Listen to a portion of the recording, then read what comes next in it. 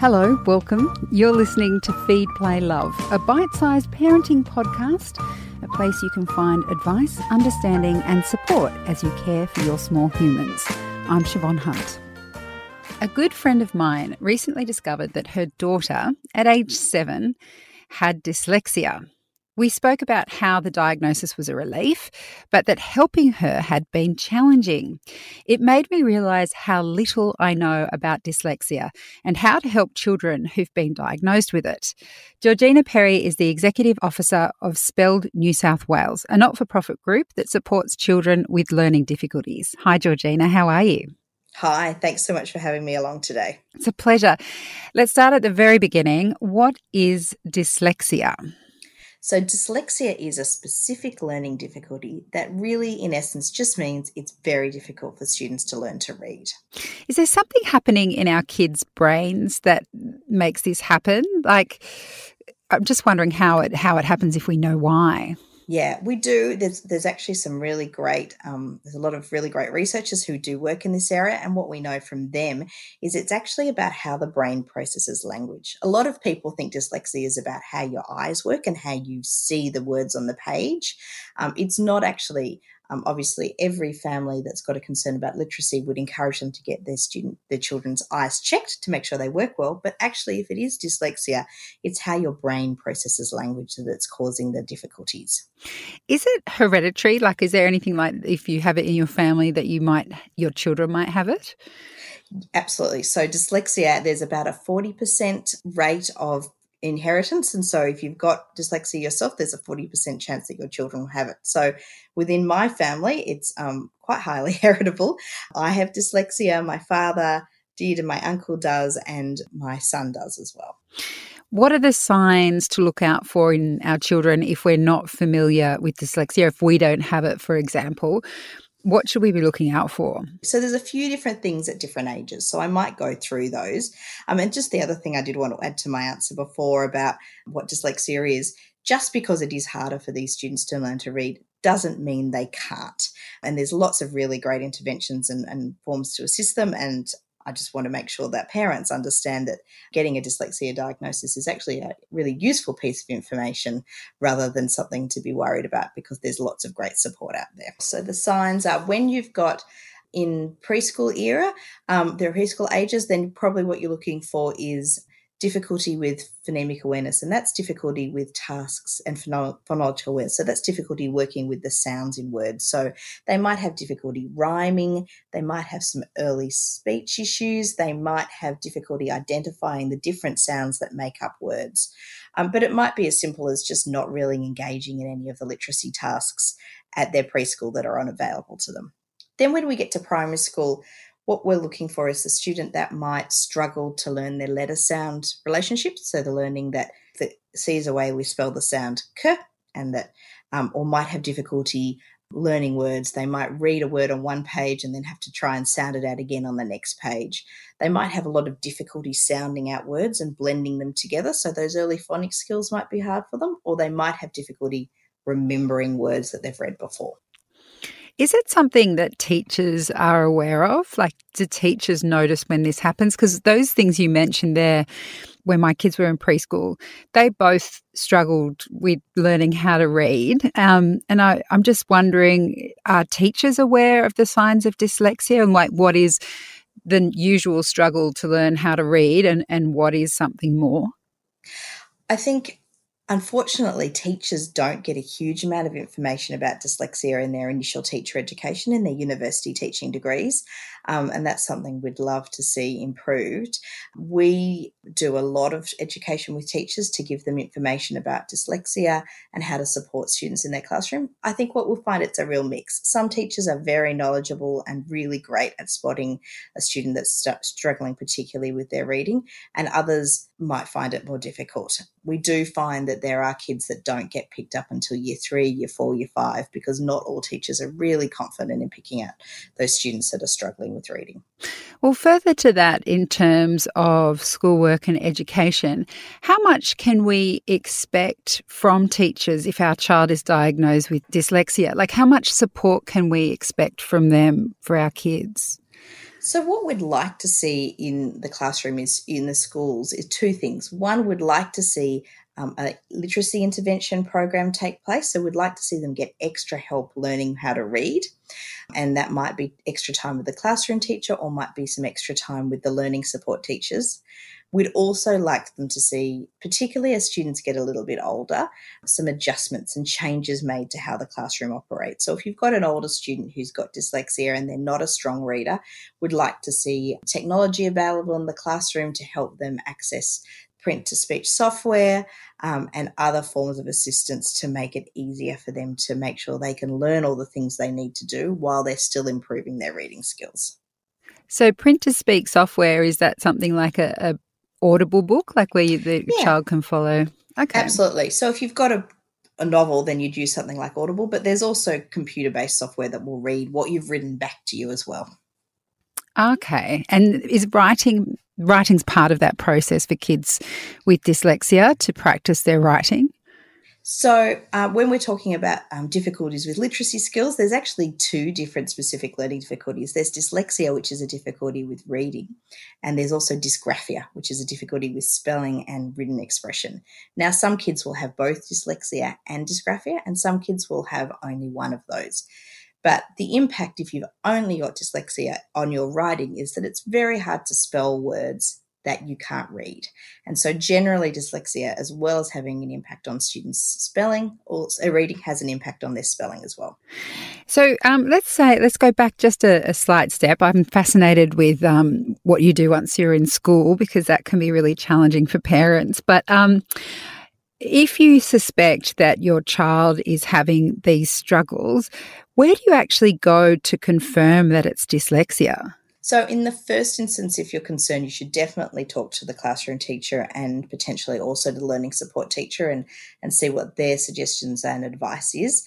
School counsellors might be able to assist with some assessment, but it very much depends on the school. Not all school counsellors offer assessments for learning difficulties. I'd say that's a minority.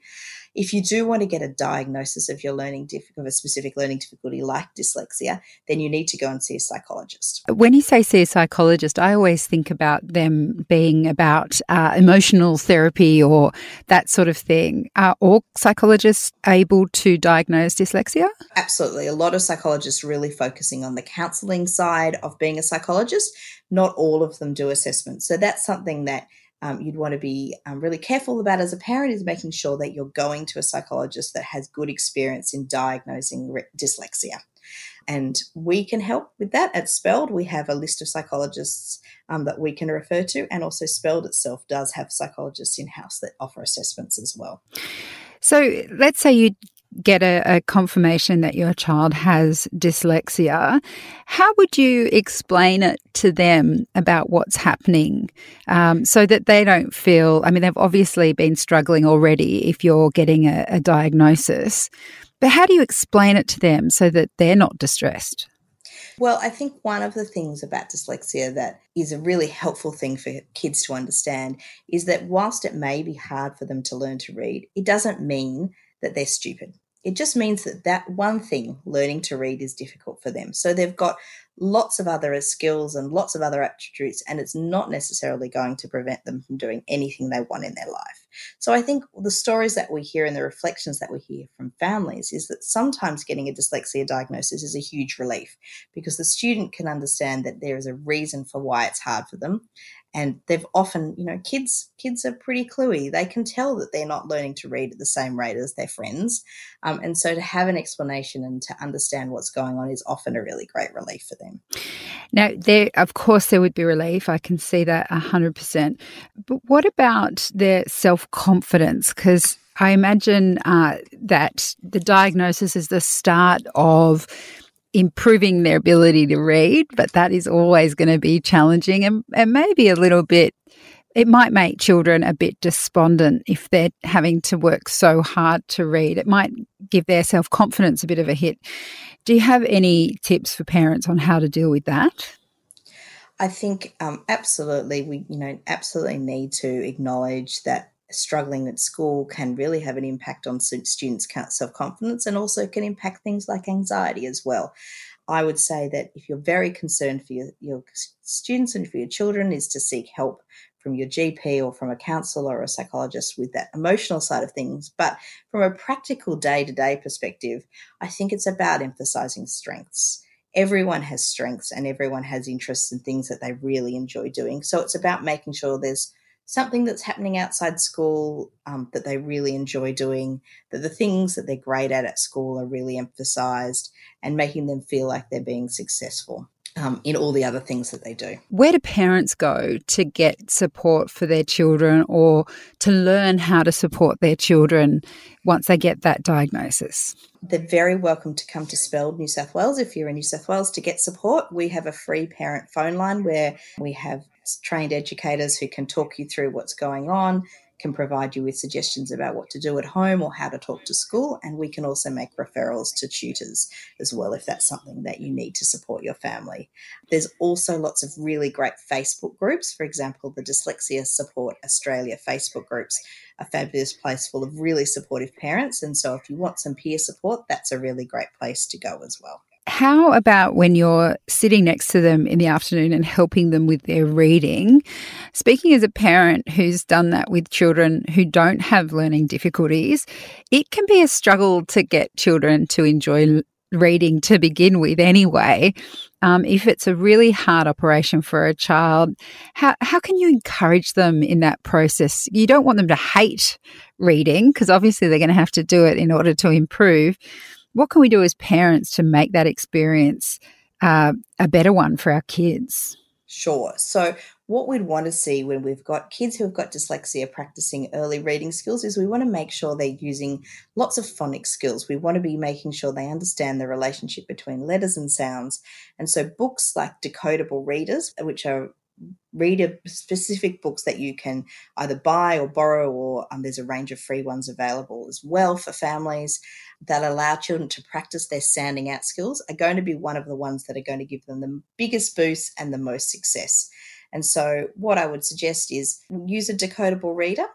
Make sure that you're starting with a level of reading skill that your child can have success with, and so that they can feel experience, and then small amounts of practice frequently. Don't feel like you need to do a 20-minute session if they are exhausted and over it after 5 minutes twice a day. If you can do it 5 minutes once a day is also great. Small amounts of practice will make a really big difference.